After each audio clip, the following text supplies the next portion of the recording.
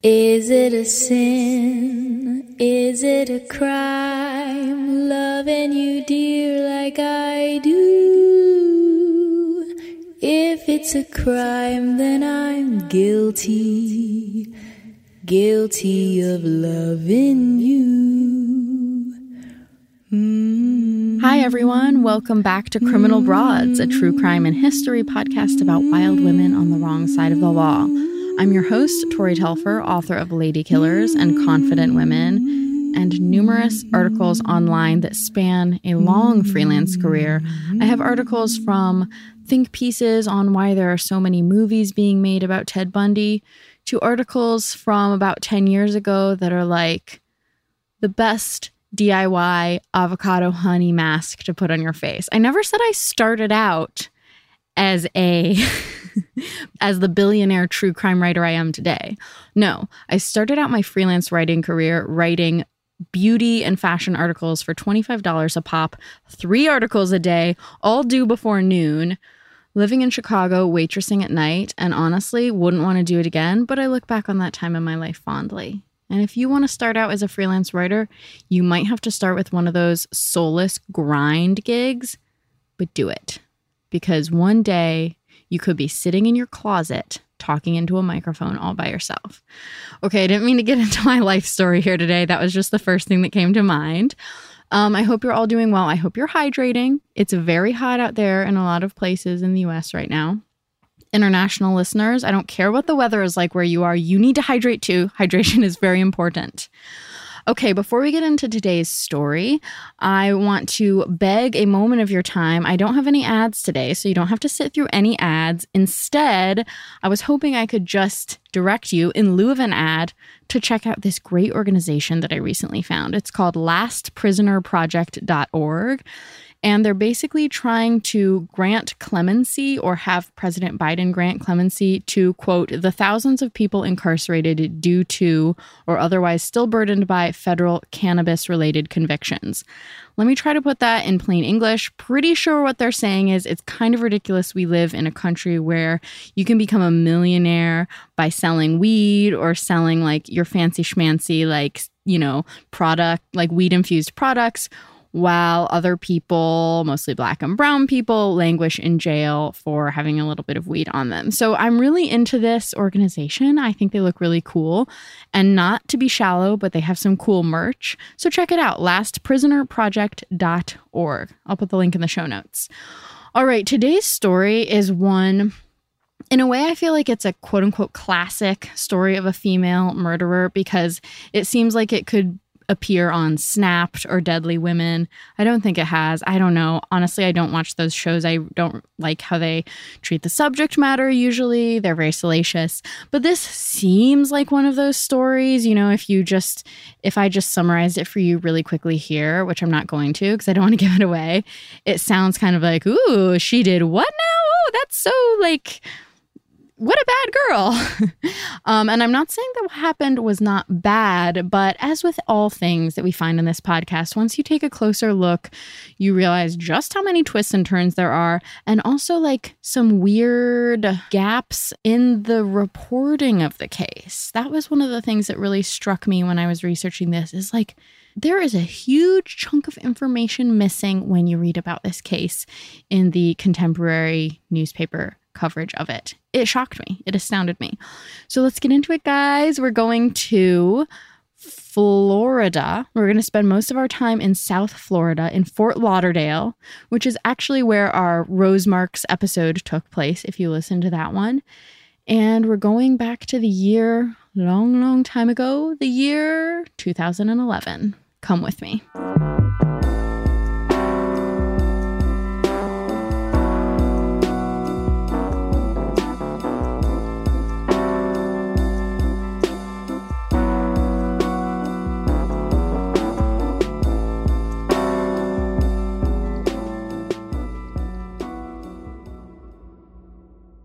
No one had much to say about Catherine Pileggi, or if they did, they weren't telling the media. She was the oldest of 8 children, but one of her sisters was dead, and the other had just finished suing her, and wherever the rest of them were, they were keeping their mouths shut. The people who were talking to the press about Catherine always seemed to mention how quiet she was. Her boyfriend's lawyer said that she was very quiet, real soft-spoken. Her ex-husband, the one she was married to for 5 months, said she was so easygoing. She never complained about anything. Her stepmother said, in all honesty, she wouldn't even say anything that would hurt somebody's feelings. In contrast, everyone had a lot to say about Catherine's boyfriend. He was the extroverted one, the colorful character, the one who told dirty jokes, the one with a bad temper, the drinker, the party animal, the guy who was in great shape for being 70. And, he was the one found wrapped in a sleeping bag with a bullet in his head and painter's tape holding his stomach together. With details like that, of course people were going to focus on the boyfriend. And so Catherine, very quiet, real soft-spoken, so easygoing, never complained, never said anything that would hurt anyone's feelings, she faded into the background, even though she was the one who put that bullet in that head.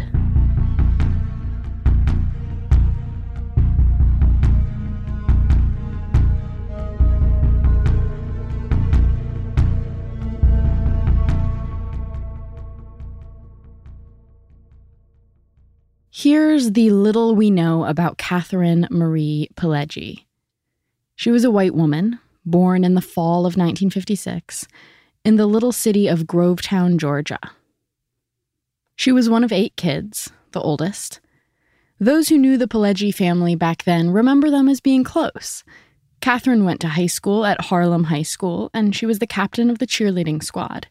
She also participated in the Miss Columbia County Cattleman Beauty Contest. She was very pretty, very tiny.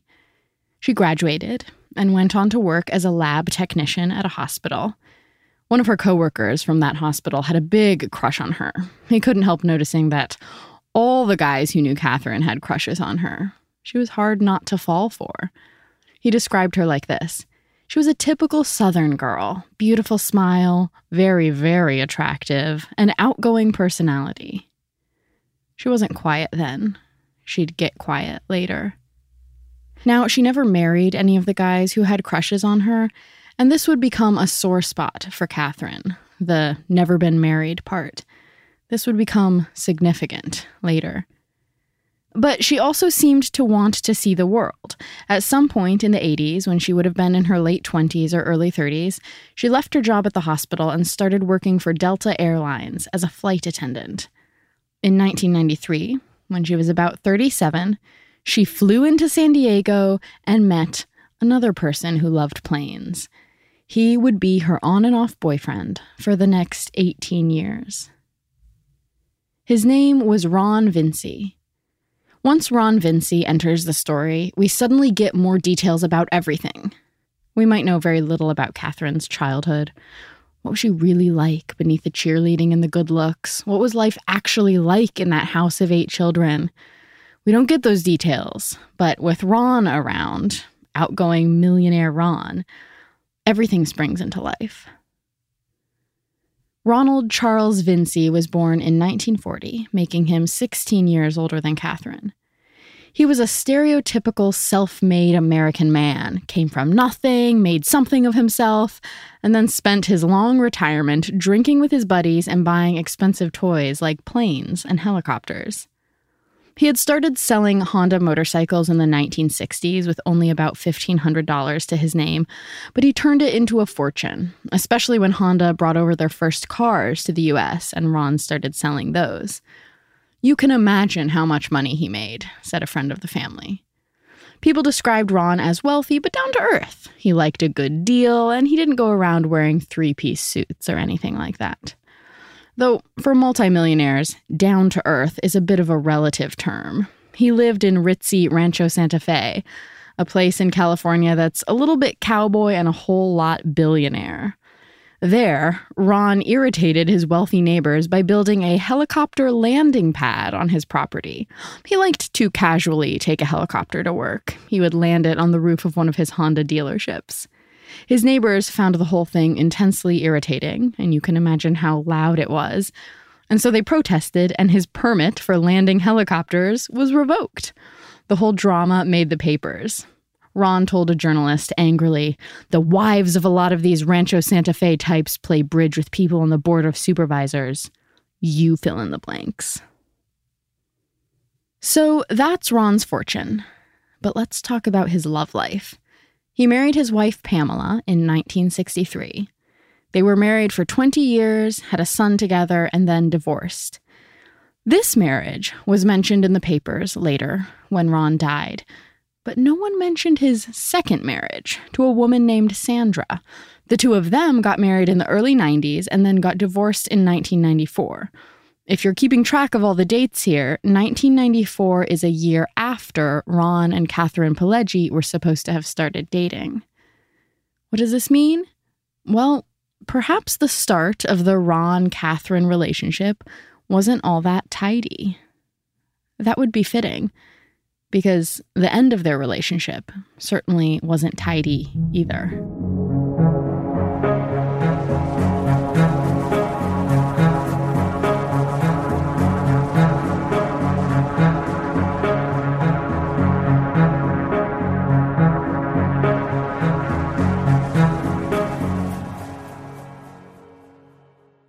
It wasn't exactly a love story for the ages in the swoony romantic sense.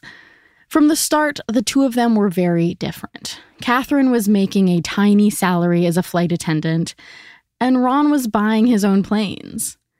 Who knows what financial specifics they worked out behind the scenes, but from the outside, it was pretty obvious that they were living on Ron's dime.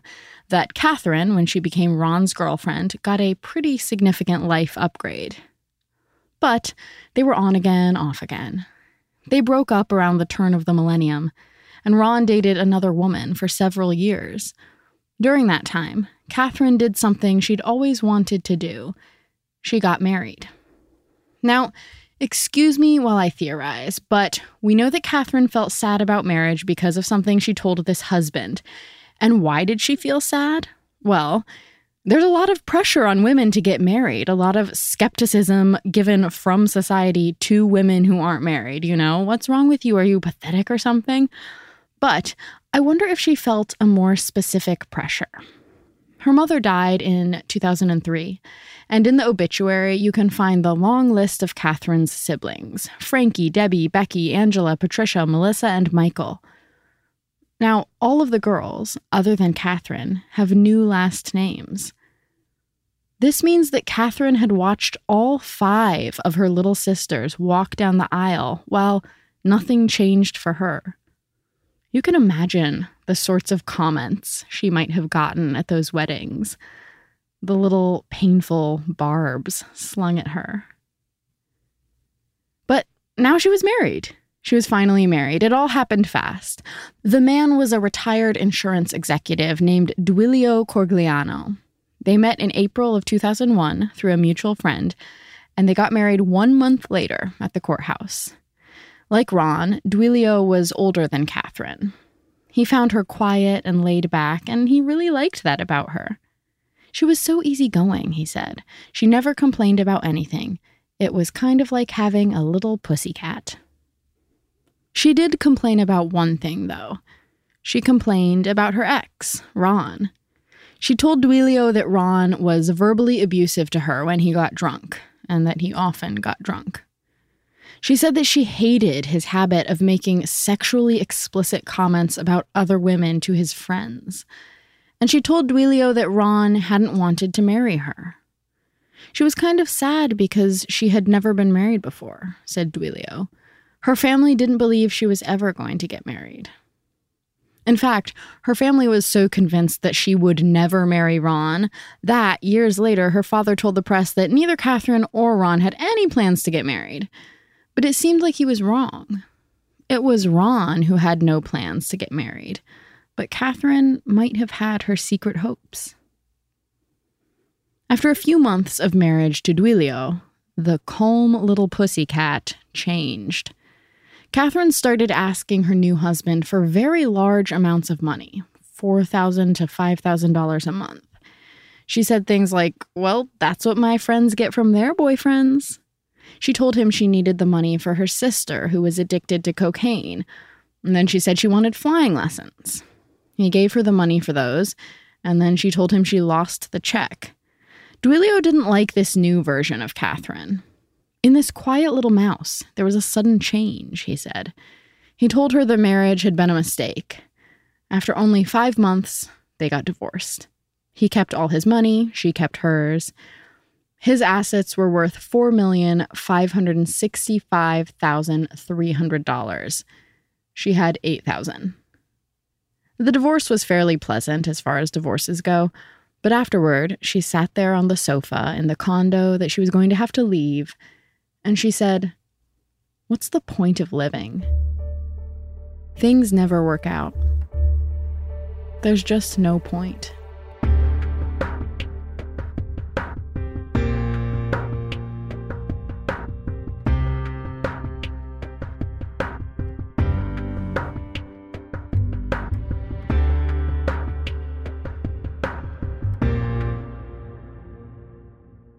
She wasn't single for long, though, because eventually Catherine and Ron got back together. Maybe she loved him passionately and had loved him all along. Maybe she just needed the money.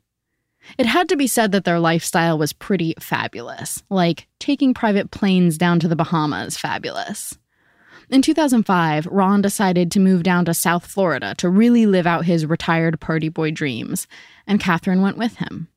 He bought a couple of condos and a house, and he partied. His friends would come over to his house almost every day. They called it the clubhouse. Sometimes he'd take them to a beach bar called the Treasure Trove for $1 Taco Tuesdays. Other nights, he'd party at this nightclub called Exit 66, where he'd be drinking and rubbing elbows with all the spring breakers. He was full of jokes, and he liked to make fun of his own age. He told one waiter, "You're a waiter? Yeah, my son's a waiter too. He's waiting for me to die." He liked to go up to the biggest guy in the bar and yell, jokingly, "You want to fight?"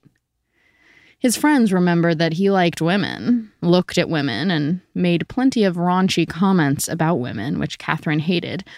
But he wasn't sleeping around. Instead, he'd joke with women about being too old, saying, "You know I've got a dead dick." Where was Catherine during these long, drunken nights? At home, probably. Ron's friends don't remember seeing her in the foreground much. She didn't drink a lot. She didn't talk much. She would retreat into the background and hang out with herself. Sometimes she watched true crime documentaries or TV shows for hours. Other times she would appear and just play bartender. Ron often said, "Make me a drink," and she'd do it. He preferred gin and tonics. Gin with a splash of tonic, that is. It wasn't like they never hung out as a couple, though. Sometimes they explored the water together, but this was fraught because Catherine was terrified of the ocean. Ron would try to set up activities like scuba diving to help her conquer her fear, but it never worked. She couldn't get over it. If she feared the deep, she didn't mind the air, though. Apparently, she had learned to fly at some point because Ron would let her fly his private planes whenever she wanted to. Sometimes she'd take one to Georgia, where she had unfinished business with her family. See, Catherine and her family, specifically 2 of her sisters, had a really odd thing going on. Maybe they really were happy and close-knit when they were all kids, as some locals remember. But as grown women, Catherine and her sisters Angela and Melissa had a strange, antagonistic relationship. Catherine and Angela got along, even though Angela had a drug problem and Catherine worried about her. But neither of them seemed to get along with Melissa, and Melissa certainly didn't get along with them. The first sign of antagonism that I could find in the papers happened after Catherine's divorce from Duilio Corgliano. After it happened, her sister, Melissa, called up Duilio and said that Catherine had stolen jewelry from him. Was this true? I have no idea, but it wasn't the only time the girls flung accusations at each other. At one point, Melissa gave some money to Catherine, and then she filed a civil suit against her sister, saying that Catherine hadn't repaid her. Catherine argued in court that the money had been a gift. Melissa argued that it had been a loan. The judge agreed with Catherine. It gets weirder. Apparently, Melissa dated Phil Spector once, the famous producer for acts like Ike and Tina Turner and the Beatles. In 2003, Phil Spector murdered the actress Lena Clarkson, and Melissa testified against him at one of his trials. She got up on the witness stand and said that she had dated Phil Spector and that when she tried to leave his house one night, he pointed a gun at her. And then another Pileggi sister took the stand. Angela. Angela was there to testify against Melissa. She called her sister a liar. She said that Melissa was a fame whore who was making the whole thing up and who just wanted to get on court TV. The prosecutor brought up Melissa's shady past. Apparently, in 1989, she had been convicted for embezzling money from a bank where she worked. In response, Melissa said that Angela was a drug addict who was probably being paid by Phil Spector. Here's her quote. "My sister is a drug addict. I put her in rehab, I stopped giving her money, and I think now Spector is giving her money. That's why she is doing this against me." Are you still with me? We've gotten pretty far from Catherine's story. But this shows you what sort of family environment she came from. Most siblings don't sue each other, don't rat each other out to their ex-husbands, don't take the witness stand against each other. There was some darkness there, hovering in the air between the girls, and things were only going to get worse. Despite all their drama with Melissa, Catherine and Angela got along, like I said. Catherine felt protective of her little sister. She probably wanted her to be happy. Her life as an addict hadn't been easy. And so one day in 2009, Catherine invited her little sister to come along on her wealthy boyfriend's yacht.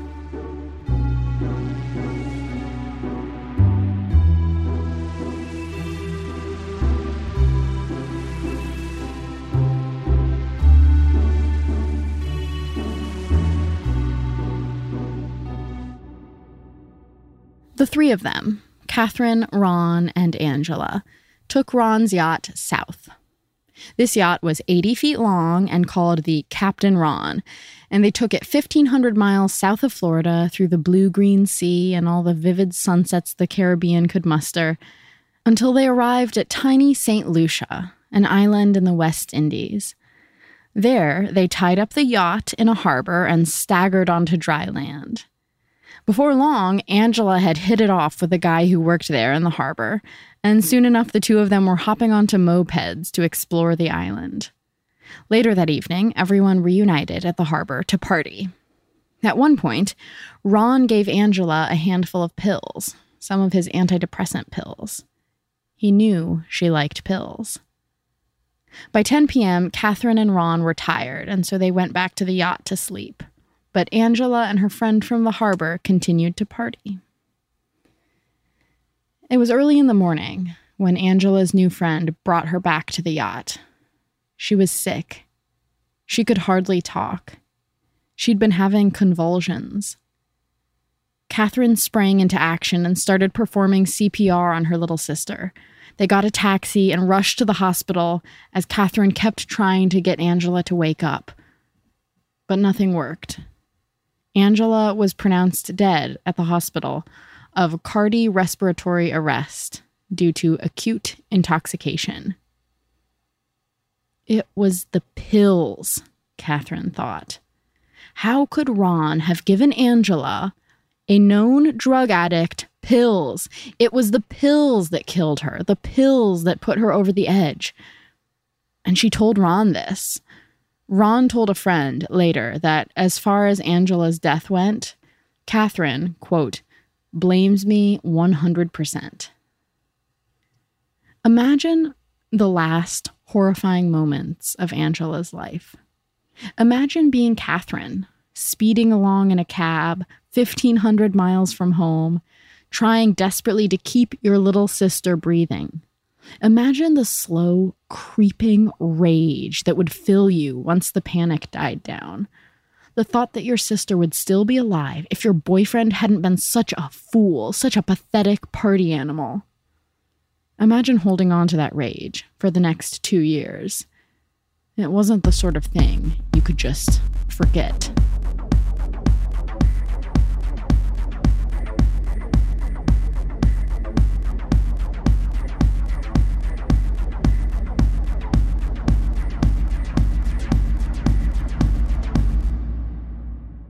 By 2011, Catherine and Ron were more like brother and sister than boyfriend and girlfriend, according to a friend.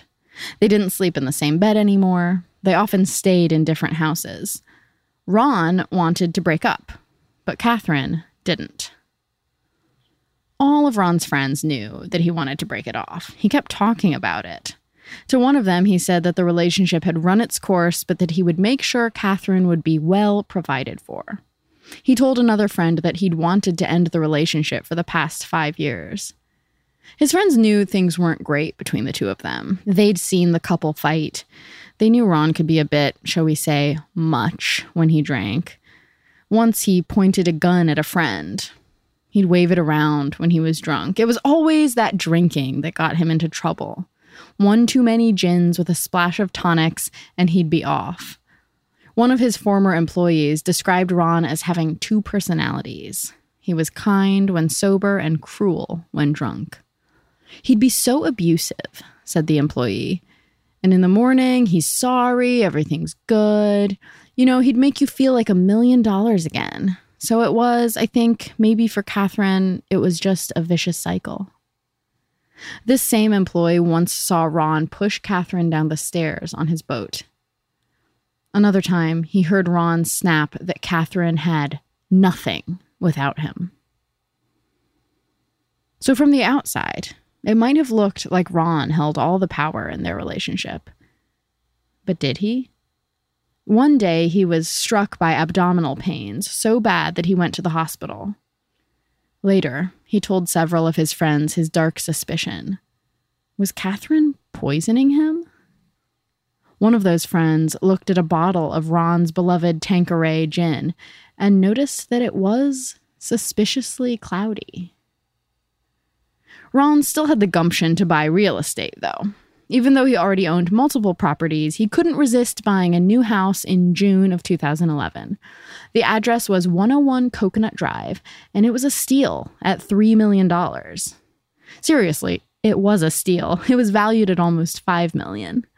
This house had everything: 5 bedrooms, 6 bathrooms, a dock on the water, a pool, a jacuzzi, and marble floors. Oh, and an elevator.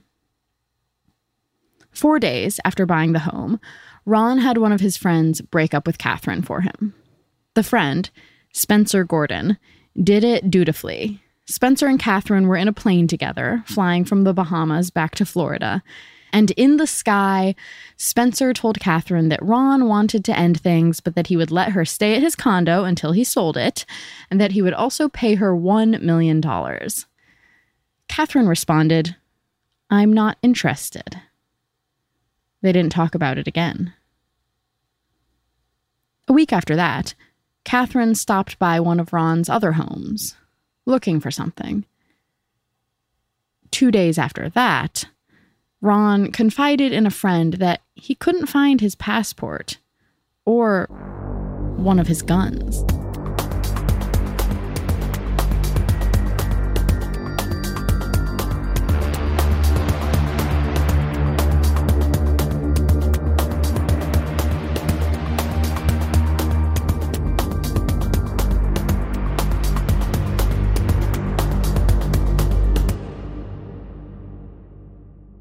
The next day was June 27th. Catherine kept busy.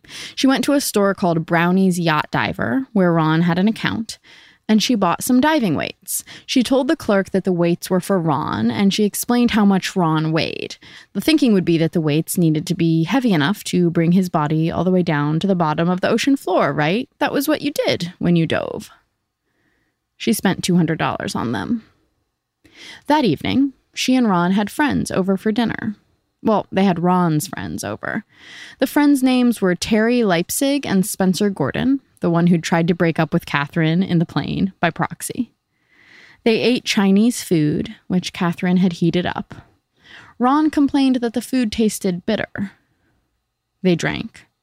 Ron was drinking his usual Tanqueray with a hint of tonic, and Catherine mixed them up dutifully.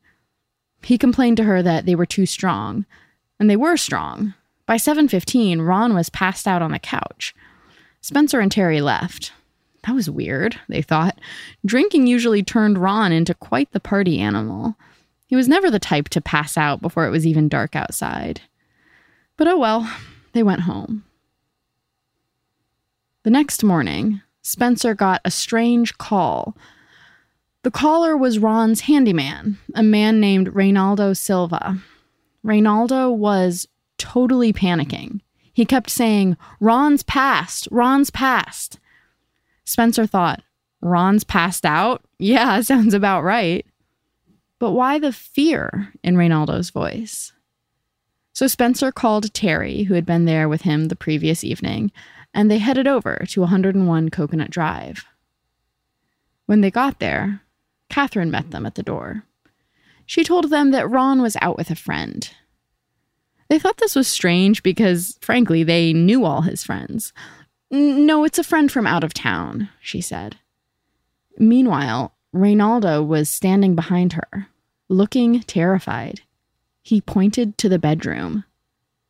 When Catherine wasn't paying attention, he whispered, "There's a bag. Ron's in the bag." Spencer said he needed to, use the bathroom. He snuck into the bedroom instead.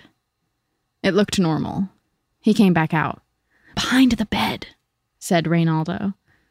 Spencer went back in and looked behind the bed. He saw a huge duffel bag, all zipped up. He unzipped it, stuck his hand inside, felt something. Something that felt like Ron. He zipped it right back up. He went back to the group.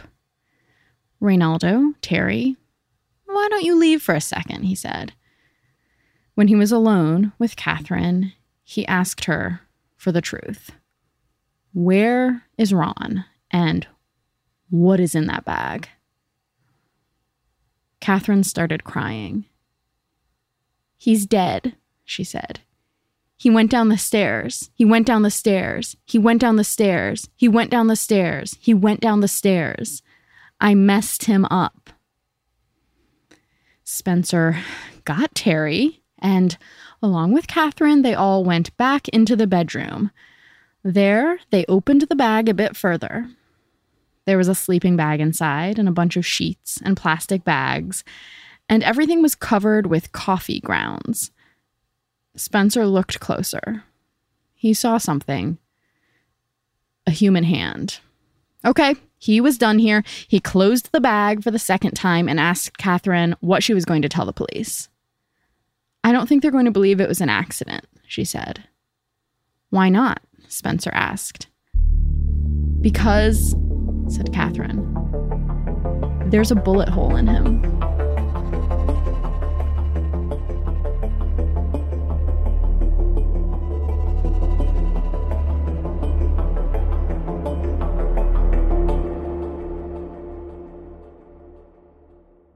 Eight days after killing Ron, Catherine turned herself in. She had a lawyer by then, a lawyer that Spencer helped her find. Her lawyer told her that she was wanted on charges of first-degree murder, and so she took herself to the police. The papers exploded with the story. Her stepmother told a journalist, in all honesty, she wouldn't even say anything that would hurt somebody's feelings. And that was about all the information we got about Catherine. Details about the crime, though, leaked out in the press from warrants and affidavits. The police found a large blue storage container that Catherine had bought at Home Depot the morning after Ron's death. They noted the diving weights and the coffee grounds. In the warrant, they wrote that all this indicated a thought-out plan of getting rid of the body and concealing the odor of the body. One journalist pointed out that using coffee grounds to cover up smells was an old flight attendant trick. Detectives also found Catherine's diary, and they took it in as evidence, noting that it contained a heavy emphasis on Ron's moods and actions. Several months after the murder, the police went back to 101 Coconut Drive and took in Ron's Tanqueray, the bottle that was cloudy. They tested it and found that it contained an insecticide called bifenthrin. Had Catherine been poisoning Ron all along? It kind of looked like it, but it was hard to know for sure. The autopsy showed that Ron's body contained none of that insecticide, and there had been a lag between the murder and the bottle being taken in as evidence, so you just never knew. Catherine appeared in court silent and stone-faced, according to one journalist. She pled not guilty and was held without bail as the case against her progressed. Bizarrely, her sister, Melissa, called up the police and told them that they should keep looking further because she thought Catherine had something to do with Angela's death in St. Lucia back in 2009.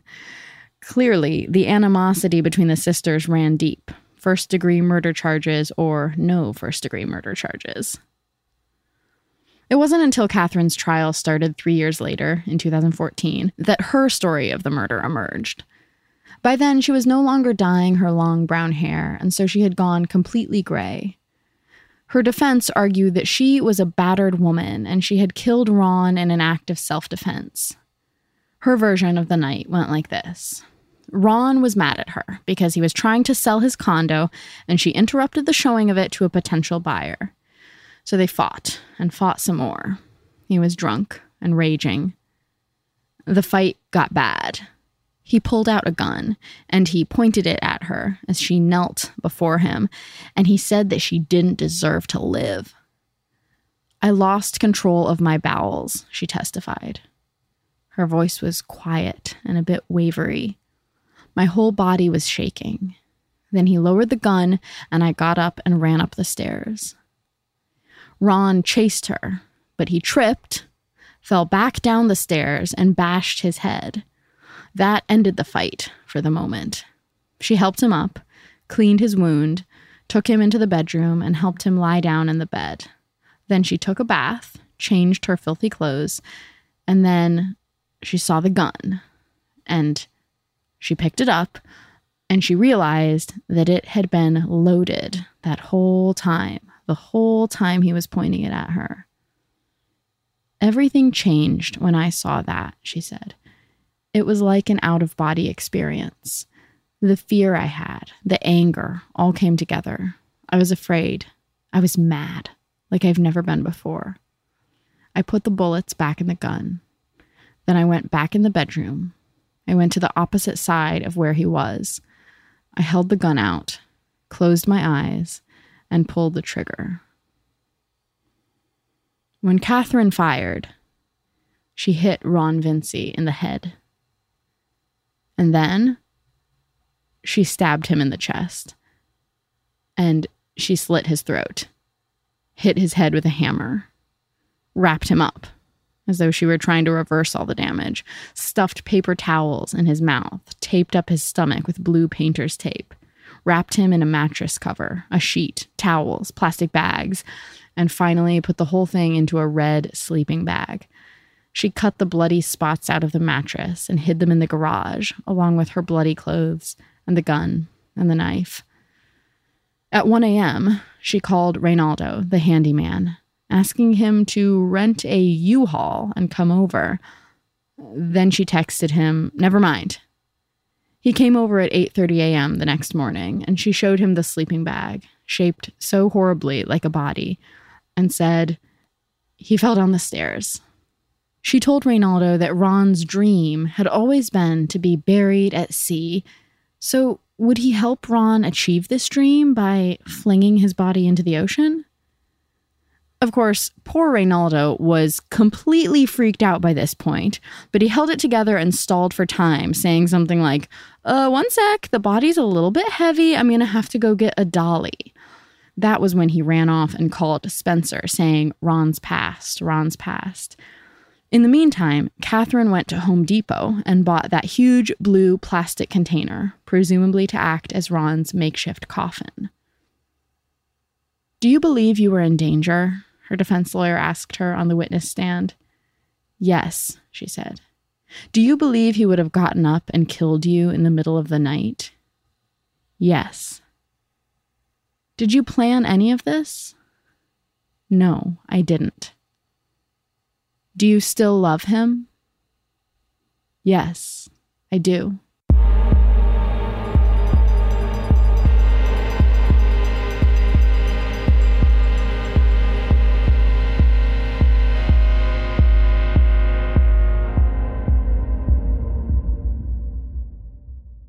Bullshit, said the prosecution. A self-defense killing when the man in question was passed out in bed with a head wound? They argued that there was far too much time between when Ron allegedly threatened her with the gun and when she came back to kill him with that same gun. She could have run out of the house, they said. They also brought up the fact that Catherine had broken up with Ron before, back in the 2000s, before she had that brief marriage. If she was so terrified of him, how was she able to break up with him then, but couldn't do it now? There was no evidence of physical abuse, they argued. And what about all her viciousness, the violence of the murder? The defense brought in a psychologist who argued that the overkill, the slashing and stabbing and the hammer to the head, was, quote, consistent with battered spouse syndrome. Despite details like the buying of the diving weights and the use of coffee grounds, apparently neither she or Ron drank coffee, so the fact that she even had coffee grounds on hand seemed significant. Despite all that, the judge decided that there wasn't enough evidence of premeditation for a first-degree murder charge. So by the time the jury sat down to deliberate, they were looking at a second-degree murder charge. They debated for 13 hours and then found her guilty. The judge gave her 25 years, and that was that.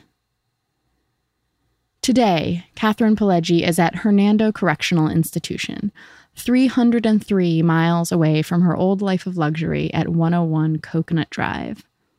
Her release date is August 6th, 2034. Today, she's almost 65, but her skin looks smooth and luminous in her current mugshot. In article after article about the case, Ron Vinci's personality is examined, like someone turning a piece of sea glass over and over. He was a complicated man, the articles conclude. There was the fun-loving Ron, the joker at $1 Taco Tuesdays, the wealthy retiree who flew his own planes. And then there was the dark Ron, the heavy gin drinker, the guy who asked a friend to break up with his girlfriend, the guy who once pushed that girlfriend down the stairs of the yacht named after himself. But where were the articles examining the life of Catherine Pileggi? I was shocked to see how little was written about her as a person. People usually trip over themselves trying to figure out female murderers. And Catherine had two important things going for her when it came to getting press coverage. She was pretty, and she was white. Plus, her past was dotted with these mysterious and tantalizing tidbits. The brief marriage, the dead sister, the inter-sibling lawsuits, the cheerleader turned flight attendant turned murderess. Who was this woman? What did she want? Hell, why was she so afraid of water? No one answered any of these questions. And without answers and context, it's hard to know how to interpret her claim in the courtroom that Ron had abused her physically and sexually and verbally for years. We know she was quiet and that Ron bullied her, and we know about the incident with the stairs on the yacht. But we also know that she wasn't someone who just sat there. She was a planner, someone who said, "No, I won't break up with him," and then went out and bought diving weights. What could a woman like that do? There's a great long-form article about this case from 2012 that was published in the Broward Palm Beach New Times. In it, a journalist visits 101 Coconut Drive, which is full of Ron's friends. Ron's presence fills the house and the story. One of his friends tells the journalist that she's heard Ron's ghost going around the house and slamming the doors. As usual, Catherine is in the background of it all. Quiet, gray-haired now, alone with her secrets. Almost a ghost herself.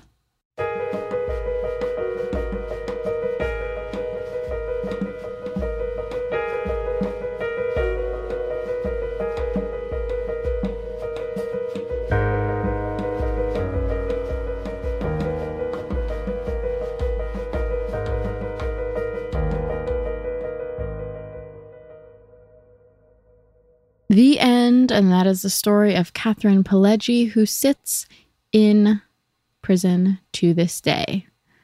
Her release date is sometime in the 2030s, which actually sounds sort of soon. Well, it's not that soon, though. She will be, I believe, 78 or 79 when she is released. All right, I hope you enjoyed this episode, or if enjoyed is not quite the right word, I hope you took something from this episode. And I'd like to thank this episode's two amazing, intelligent, and gorgeous patrons, Melissa T. and Justin W. Thank you for supporting the podcast. If anyone else wants to support the podcast, there are many ways you can do this. You can always use a promo code for one of my advertisers. That's very helpful. You can go to patreon.com/criminalbroads to donate, and you can leave a review saying, best podcast ever, but in your words, because I would never tell you what to say. Okay, love you all so much. Thanks for being the best listeners ever, and I'll meet you here next week, same time, same place. Maybe I'm right, maybe I'm wrong, loving you, dear, like I do. If it's a crime, then I'm guilty, guilty of loving you. Seeking the truth never gets old. Introducing June's Journey, the free-to-play mobile game that will immerse you in a thrilling murder mystery. Join June Parker as she uncovers hidden objects and clues to solve her sister's death in a beautifully illustrated world set in the Roaring '20s. With new chapters added every week, the excitement never ends. Download June's Journey now on your Android or iOS device, or play on PC through Facebook Games.